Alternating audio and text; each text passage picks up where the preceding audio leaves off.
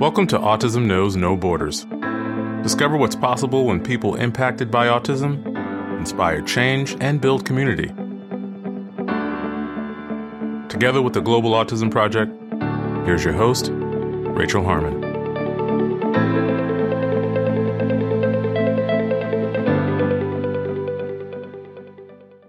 Hello, everyone. Our guest today is Michael Gilberg. Michael is an autistic special education and disability rights attorney based in New York and Connecticut.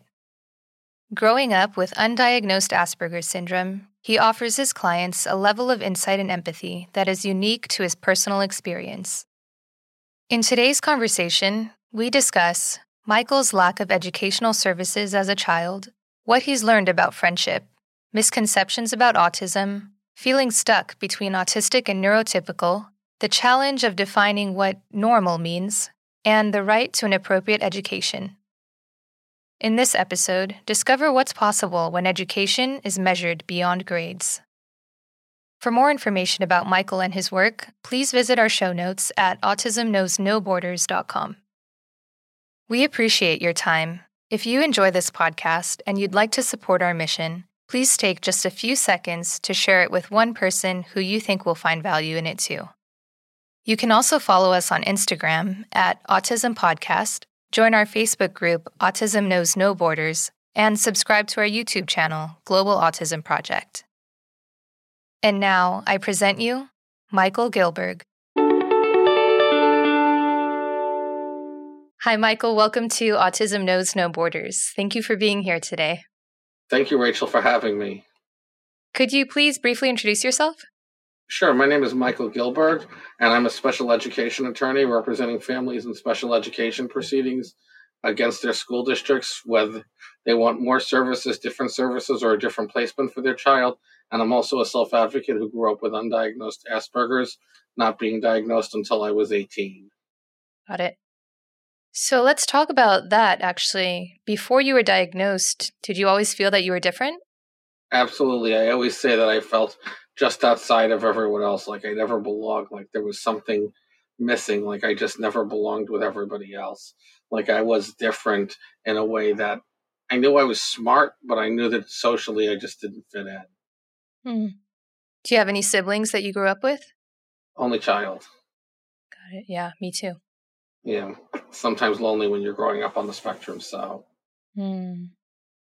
So you grew up in the 80s and 90s, right? Yeah, I was born in 77, so mostly 80s and early 90s, I would say. Okay.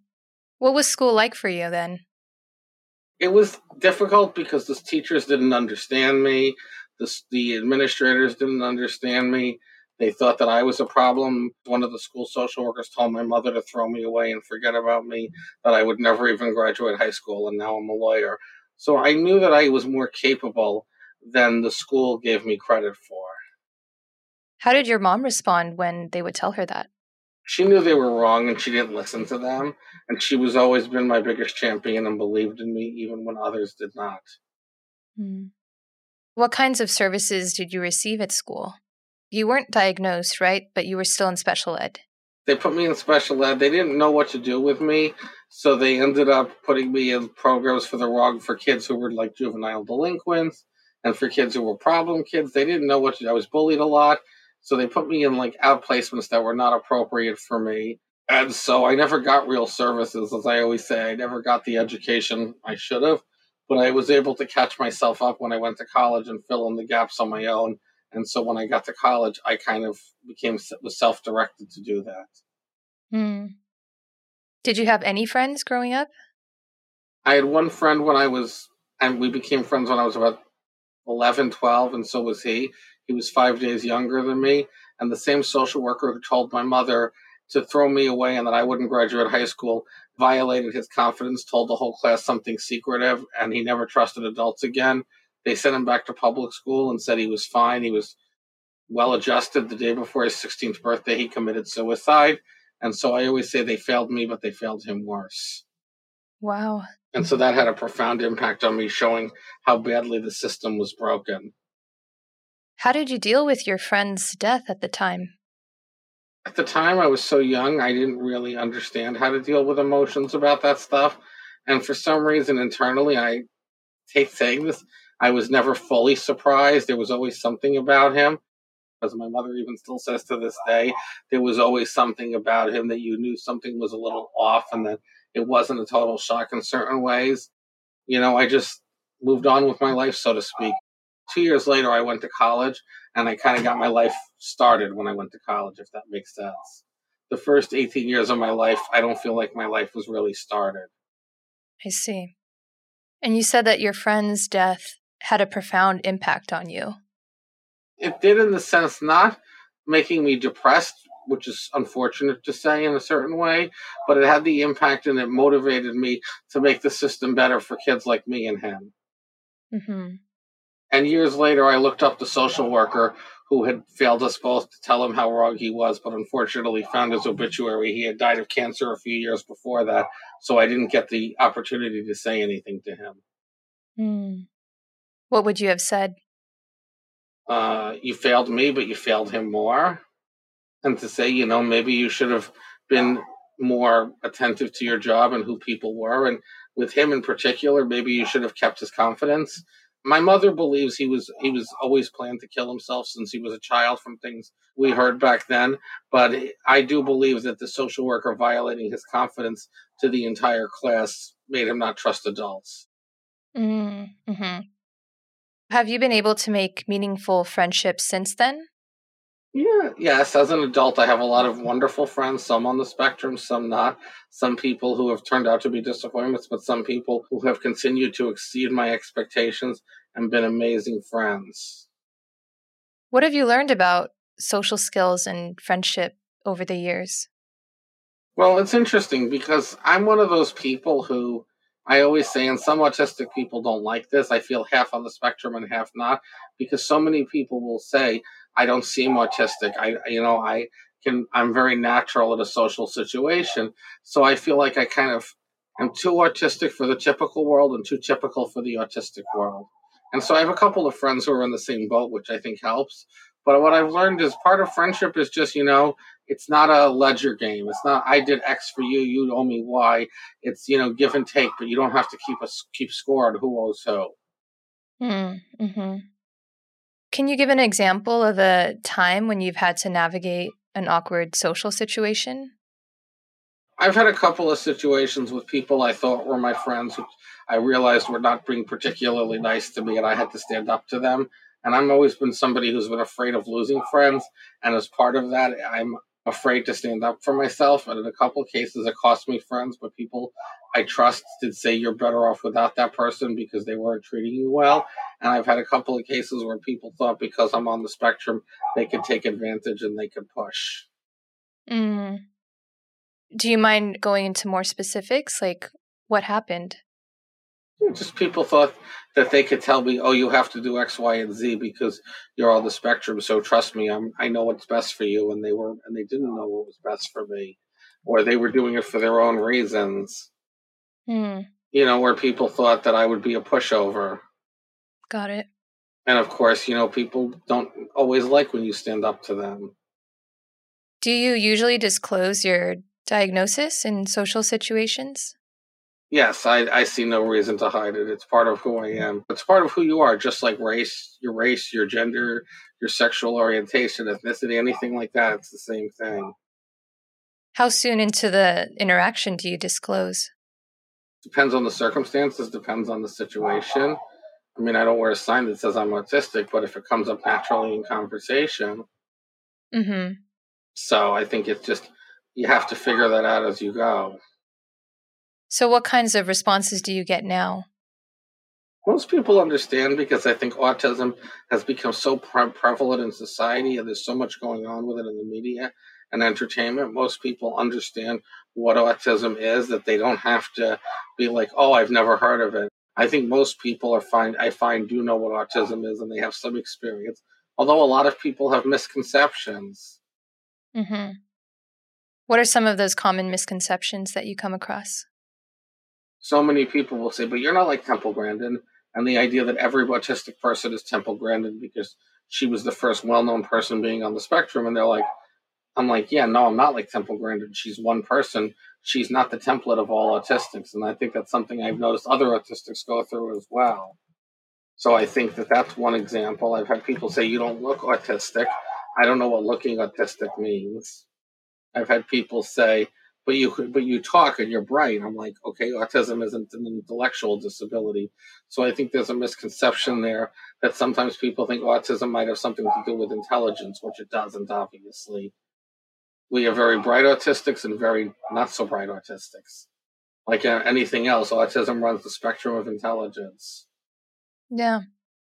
So going back to what you were saying about being kind of stuck between two worlds, actually, you published an article in Autism Spectrum News earlier this year talking just about this. I'm on their editorial board after I had actually said to them that they needed self-advocates on their editorial board. And then, it's one of those things where you make a suggestion and you would kind of volunteer yourself. Well, that's great. They listened. So they added me and they added a female on the spectrum to the editorial board to accomplish what I suggested, the fact that every autism organization or publication needs to have self-advocates involved. Right. So your article was talking just about this, like having a brain that's, you say, half autistic and half neurotypical. Mm. And I thought it was interesting that you were pointing out the continuum, like the actual spectrum, that you can't look at people as being binary, neurotypical, or autistic. Could you talk a little bit about that? Sure. And I actually got some pushback from that in the self-advocate community from people who felt that you either are autistic or you're not, and that I was wrong to suggest that there was this half in, half out. But that's how I felt, and I'm entitled to my feelings. Just that, in many situations, I've met autistic people where I've been in autistic environments, and I don't relate to these people on the spectrum for a variety of reasons.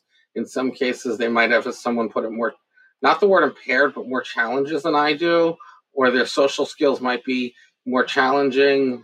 I know one autistic in particular who has a very big problem with boundaries. And even myself and another autistic friend have commented that, even as people on the spectrum, we have a hard time with him because he's so poor about boundaries. And so, not everybody on the spectrum is going to react the same way. And so there have been times when I've been in an autistic environment and I've just felt, as someone told me once, I had a thing called Aspie supremacy, this idea that I was much higher functioning and that I functioned at this level where I looked down on the other people. And it wasn't intentional, but it was the way it was coming off. Mm. And so I think that the problem is that, again, it's a wide spectrum, and you can go from somebody who is, like myself or like some of my friends, very intelligent, able to function in society, have a job, have a life, to somebody who is very limited in what they can do.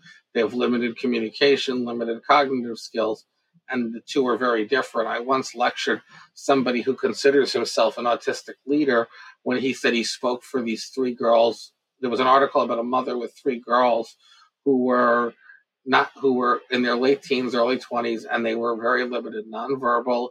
They couldn't toilet themselves or feed themselves, and the mother was exasperated because she needed respite care because she had to toilet them and feed them, and it was too much for one person. And he said he had no empathy for her and said, I speak for her daughters. And I said, honestly, you don't, because you don't know what it's like to not feed or toilet yourself or be nonverbal. Mm-hmm. So I think that there's a big difference there when, you can be independent versus somebody who is not able to be independent. Yeah. What did you think about the change in the DSM with removing Asperger's syndrome and kind of redefining the classification of autism? I think practically it's not supposed to have an effect, but it has in some ways. To me, the terminology isn't that important. It's like saying, are you blind or are you visually impaired? It's a spectrum. There are people, I have friends who were blind and I have friends who would be considered visually impaired because they have some eyesight. It's all a spectrum. The problem is I've seen professionals. In one case, I had a client where the psychologist tried to take away her diagnosis because of it, even though the DSM was clear, you don't lose your diagnosis. And what concerns me would be people who might be previously diagnosed and now lose the diagnosis because of the change. So they can also just go and get another diagnosis, right? In theory, you can keep going to a psychologist till someone gives you a diagnosis. It all depends if a psychologist is going to give you the diagnosis. Or do you mean an autism diagnosis or another diagnosis altogether? I'm talking specifically about Asperger's. Like, when change happened, the people who were diagnosed with Asperger's before, did they automatically go under the umbrella of autism diagnosis? Or did they lose their diagnosis completely? Well, the DSM said that they were not supposed to lose the diagnosis. They were all supposed to go under the autism diagnosis. And it was changed to like level 1, level 2, level 3. Mm-hmm. And if I'm correct, level 1 is the highest, I'm looking at now, is the highest functioning. So most people, anybody who had the Asperger's diagnosis previously would in theory fall into level 1 of the autism diagnosis. And the levels are just related to how much care someone needs. Not functioning level, really. Well, it is, but it isn't. If I recall correctly, level 1 is the highest functioning, level 2 is a mid-level, and level 3. Level 2 requires substantial support, level 3 requires very substantial support, and level 1 is anybody requiring minimal to no support. Right. It just gets tricky. Like, I know a lot of people are against the functioning labels, and they don't like being called high functioning or low functioning. But switching to this, it is kind of the same thing, like you're saying. It's just calling it something different. We all have things that we're good at functioning and bad at functioning. We all have strengths and weaknesses. I'm not very good athletically. I'm clumsy and I'm out of shape and I'm not a good athlete. You wouldn't call me a low functioning athlete.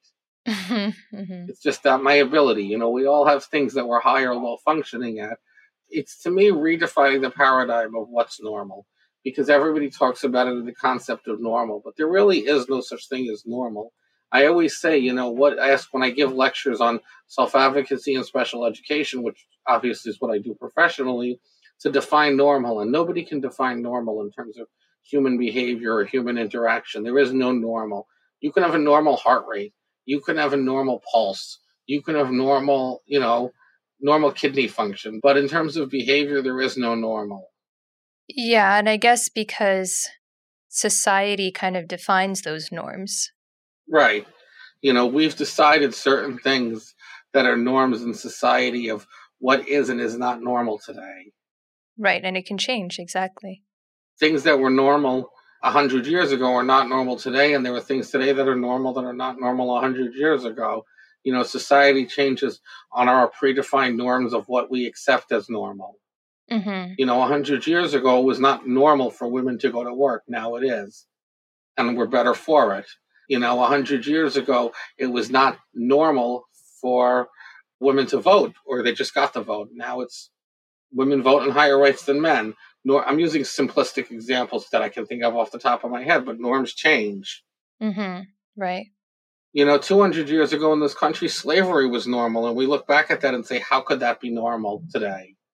I think that's a great example of the norms of society changing. Mm-hmm. What do you wish neurotypical people knew about autism? We've talked about the misconceptions. In part, I'll almost say that I think that I wonder if there is such a thing as neurotypical, because neurology is so unique. And neurology is so one of a kind. I wish people understood that, like everyone else, people on the spectrum or autistic people are just looking for connection, looking for friendships, looking for meaningful relationships, looking for that same social connection that everyone else is, looking for romance, looking for love, looking for sex, looking for the same things everyone else is, meaningful human connection, friendships, like I said, romantic relationships, just to be accepted in society. Mm. What do you wish autistic people would understand of neurotypicals? That there sometimes are things that you can't do just because you're autistic. That there are some times when you're going to have to conform to society. And I always use the example. There are autistic people I've seen at events who go around touching people. You can't go around on the street touching people. You can't go around hitting people because you don't like that. You can't go around naked on the streets because you don't feel clothes are comfortable. There are certain norms of society we all have to accept as living in society. And I think that that's something we all accept as part of what I call the social contract. How does autism impact your life today?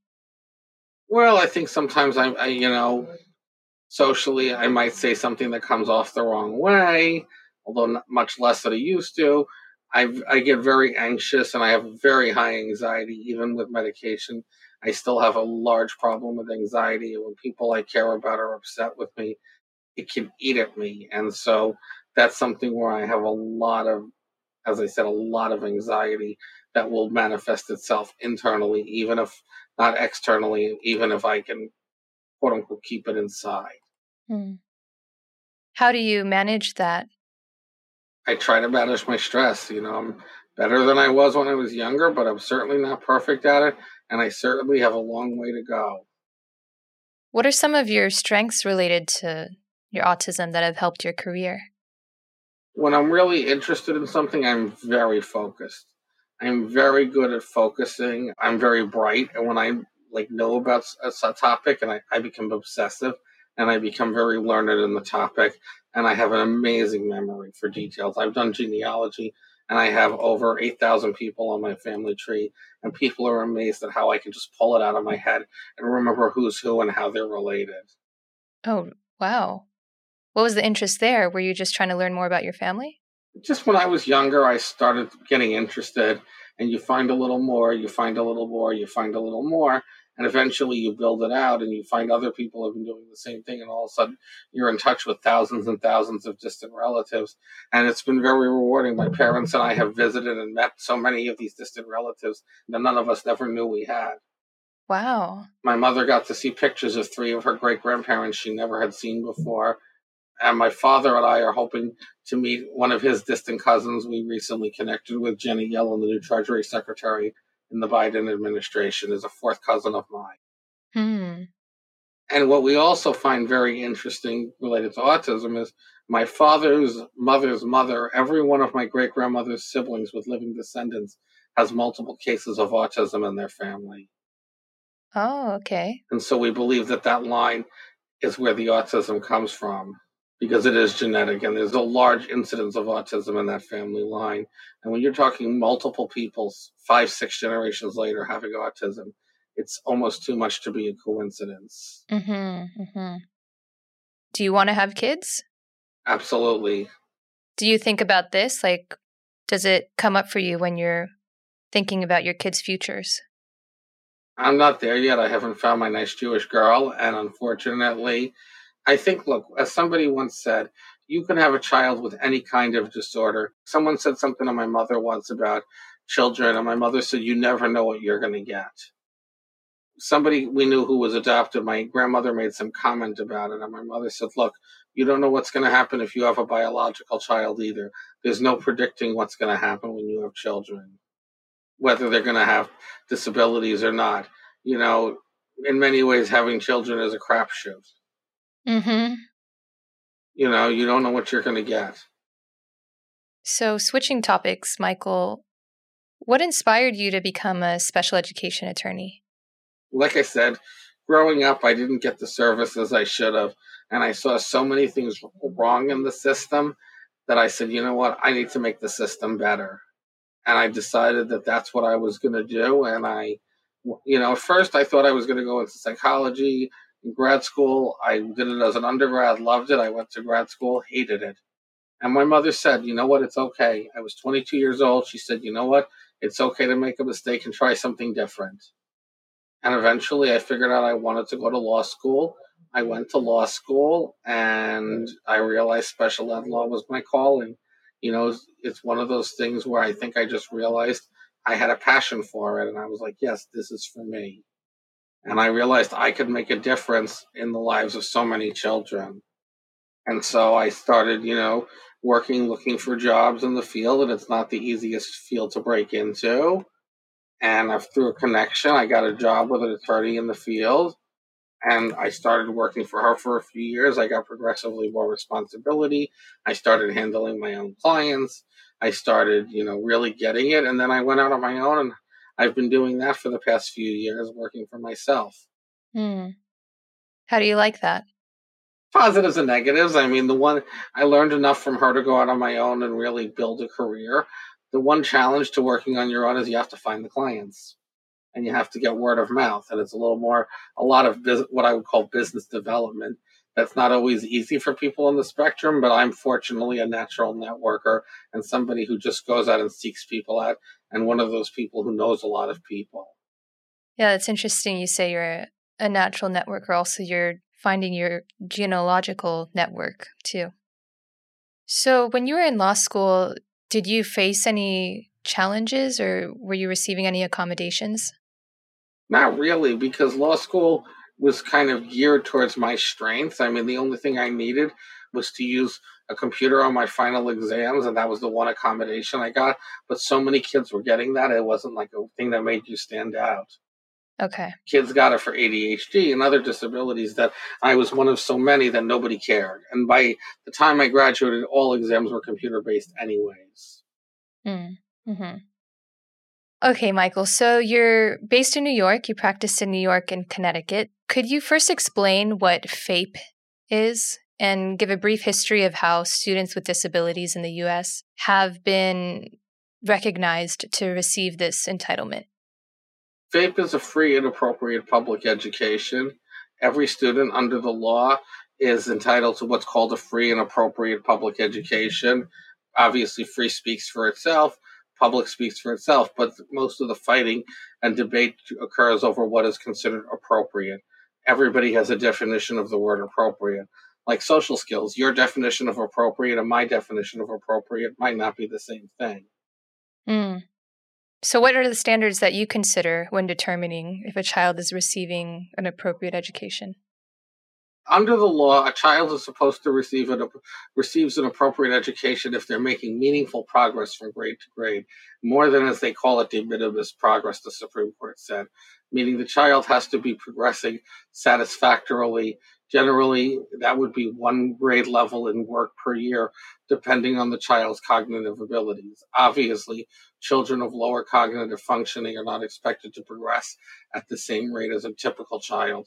Children of average to above average intelligence have to progress at least a grade level a year to be receiving, as a minimum, to be receiving an appropriate education.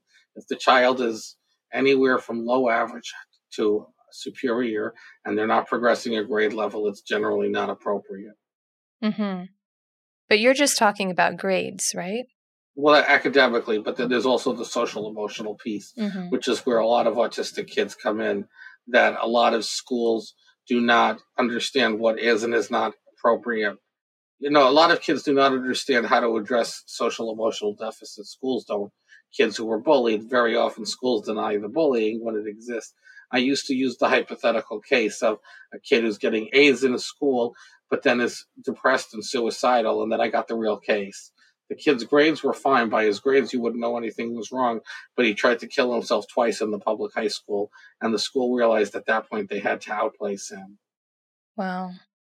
But it took waiting until they were going to commit suicide for them to do something about it. Well, till he tried to commit suicide. Mm-hmm.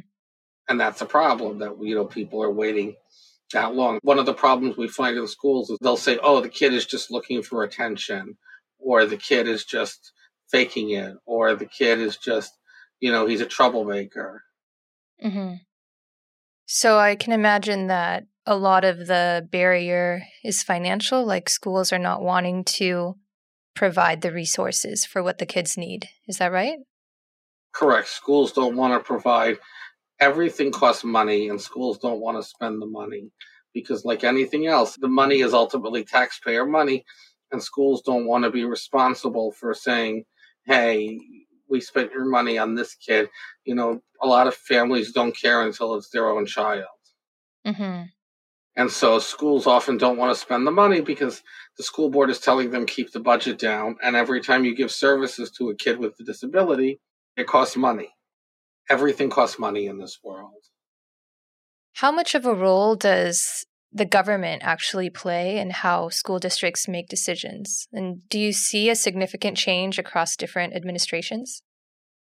Absolutely. We're starting to see a change. The not to get political, but the Trump administration didn't care about this Betsy DeVos, who was the Secretary of Education when she came before the Senate for confirmation hearings, didn't even know the IDEA which is the Individuals with Disabilities Education Act. She didn't know it was a federal mandate. The Biden administration is starting to bring in people from the civil rights community at the Department of Education who can, quote unquote, right the ship and hopefully start making a lot of this stuff much more addressed, because ultimately, if a school district won't do the right thing, the parents can go to a hearing.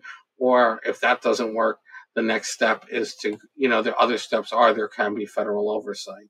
But that's more for systemic issues. On an individual basis, parents have to file for what's called a due process hearing. Okay.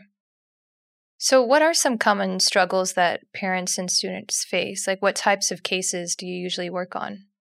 Well, a lot of these are social emotional cases where the school doesn't understand the social emotional functioning. The school thinks that the kid is doing fine because they say, oh, he's doing fine, he has friends, but they don't actually understand what that means. They see that the fact that he's not fighting with kids in the school as friends, but he's not seeing them outside of school. Mm-hmm. So then do you go in and do observations, or do you work with experts who come and do assessments? I work with psychologists, behaviorists, speech pathologists, and I rely on the expert opinion. And of course, there are experts who are known as good for kids and experts who are hired guns by school districts. So we often fight over evaluations to get the right experts.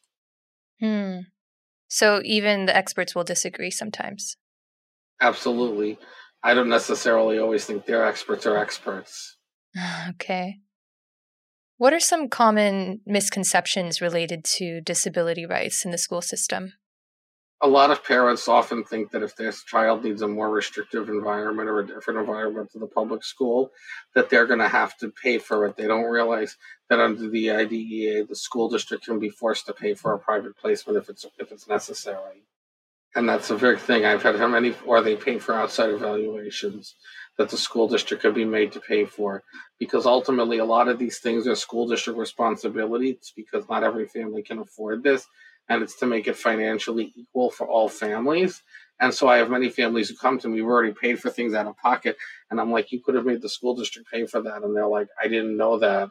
I didn't know that I could have gotten the school district to pay. And you're talking about things that are $5,000, $10,000, $15,000, $20,000. Mm-hmm. But you work across a variety of different school districts, right? All across New York and Connecticut. They must not all be the same and just trying to save money. Like, it varies from district. Some are better than others. Mm-hmm. That are more cooperative. Right. Depends on who their lawyer is, too, in large part. There's the same law firms over and over representing school districts. Some lawyers are better people than others, let's put it that way. There are lawyers for the school districts who are great people, and there are lawyers for the school districts who are horrible people. Mm-hmm. And same could be said for lawyers of families, too. Absolutely. We have people on our side who are not always the best either. It's like anything else. Mm-hmm.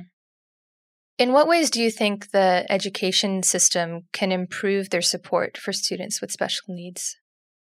They can provide more focus on social emotional learning and realize it's not just about academic grades, that there's a whole other piece, and that there are so many kids who are suffering in silence with depression, anxiety, and feeling isolated that they're missing. So what would that involve? Just more school psychologists having one-on-one therapy with kids, or more listening to the children? In many cases, they don't listen. What I've learned is schools will say, oh, even though the child says he's depressed, they're just looking for attention. They don't really understand what it means to be depressed or suicidal. So unfortunately, that's a big issue. The schools don't address those things. Mm-hmm. Is there something else related to socio-emotional support that can be provided? Like maybe the kid is not to the point of saying that they're depressed, but are there other types of resources like, I don't know, facilitating a social skills group? Well, sometimes those work, sometimes those don't. Because usually social skills groups are almost self-selected.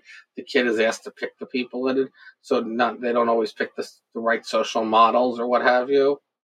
Mm-hmm. But could an adult choose? An adult could choose, but schools don't really do a great job with that, at least in my experience. Okay. So when you go in and you fight for it, What kinds of action steps are you looking for?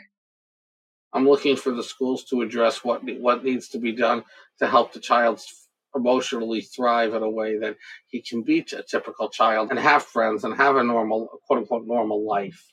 And sometimes that's in the public school and changing what's going on there. And sometimes it's putting them in a private placement, because sometimes I've had cases where the teachers have been so malicious towards the child that there's no option for them in the public school. There's no way they can get what they need in the public school. I've had a couple of cases with teachers abusing kids. I've had a case where right now that's pretty contentious, where the kid is bullied mercilessly, and then it's on video and the teachers are still blaming him, saying he should learn to be normal. Mm. And this is a kid with autism. Mm. Yeah. So there is a strong argument for the need to be more inclusive, not just in schools, but in workplaces and society in general. Absolutely. Yeah. What are some pros and cons specifically of inclusive education? Well, it exposes both children with disabilities to quote unquote typical children, and exposes typical children to kids with disabilities. So they see they're not different. They're just like everyone else. And I think one of the challenges is we spent so much time years ago focusing on kids in wheelchairs and blind kids, which are more obvious. But now you have invisible disabilities like autism, and people have less understanding of how to interact with those disabilities and less familiarity, in the sense that children in particular don't know how to interact with autistic children. Mm-hmm. Yes, definitely more exposure and education will help with the acceptance piece. Right. And it's teaching kids to be accepting of other kids no matter what their difference is. Mm-hmm. Do you see any cons? In terms of inclusive education, only problem is when the kid becomes too disruptive to keep in the environment. Mm-hmm. Or if the kid is struggling academically and needs more support than the environment can give. But we can usually work with those. Mm-hmm. What should schools take into consideration when starting an inclusive program? The needs of the population as a whole, not only the needs of the typical children. Very often I find school districts will say, but we have to do whatever because of our typical children, as if they somehow have more rights than the children with disabilities, when both children have rights under the law and the same rights. A school district has a responsibility to every child who resides in that district. Mm-hmm. Could you talk a little bit about what an IEP is for people who are not familiar? An IEP is an individualized education plan. It's part of the IDEA, which I mentioned before, the law related to special ed. And it's basically the document that outlines the child's education. It's the contract between the parents and the school district about what programs, services, related services like speech or occupational therapy, and other interventions the child is supposed to get. You actually have a very unique position because you are an autistic special ed attorney. Correct. It's a rarity. So you can speak from the side of knowing what it feels like to have to go through the school system and not have had your needs met. Correct. Do you sometimes work with the kids directly, or do you just deal with the parents? Generally with the parents. Occasionally I'll meet the kids, but 90% of the time it's working just with the parents. So what do you try to teach students about self-advocacy? That you need to stand up for yourself, because you're usually your own best advocate, and you're usually going to be your first advocate. And that the only way you're going to improve your life generally is to say what you want. Don't be afraid to speak up for what your needs. You have a right to have your needs within reason accommodated as much as anyone else. All right, Michael, I'd like to close with one last question. What advice would you give to parents of autistic children who are just beginning to enter the school system in the U.S., specifically around attending IEP meetings and knowing what their rights are? I would tell the parents, always remember you know your child best. Don't take everything the school district tells you at face value. And if something doesn't sound right, question it. And if you need help and you need support, call an attorney or a professional advocate. We're there to help you. Very often, my job actually, I find, brings down the temperature between parents and school districts where it's become a very contentious relationship.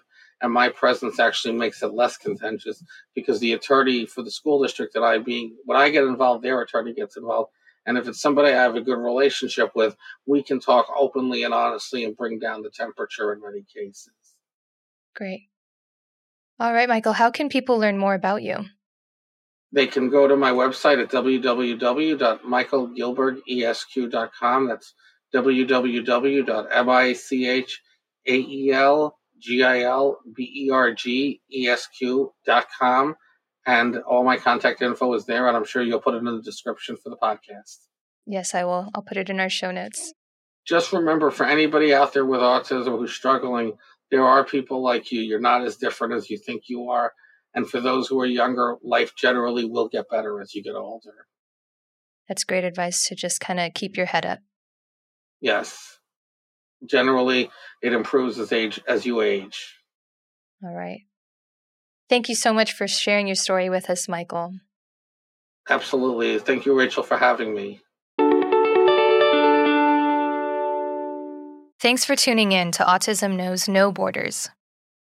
As Michael mentioned, failure to address a student's social-emotional needs can lead to impaired peer relationships, avoidance of interactions, depression and anxiety, and, in some cases, suicide. According to the Collaborative for Academic, Social, and Emotional Learning, CASEL, social emotional learning, or SEL, is, quote, an integral part of education and human development. It's the process through which all young people and adults acquire and apply the knowledge, skills, and attitudes to develop healthy identities, manage emotions, achieve personal and collective goals, feel and show empathy for others, establish and maintain supportive relationships, and make responsible and caring decisions, end quote. More than 2 decades of research show that weaving SEL into the daily life of the school environment can improve students' positive behavior, long-term academic achievement, attitudes toward school, and transition to adulthood. If you're a teacher or a parent, you can collaborate with your school district in order to create a safe, supportive learning environment that allows students to thrive outside of the classroom. Thanks for listening. Take care. Tune in each week for engaging conversations of how people across the globe are inspiring change and building community. You've been listening to Autism Knows No Borders, brought to you by the Global Autism Project. You can find Rachel's notes for this episode and learn more about today's guests at autismknowsnoborders.com. If you enjoyed this episode, please kindly rate the show and leave a review. By doing so, you'll be helping us increase awareness and acceptance of autism around the world.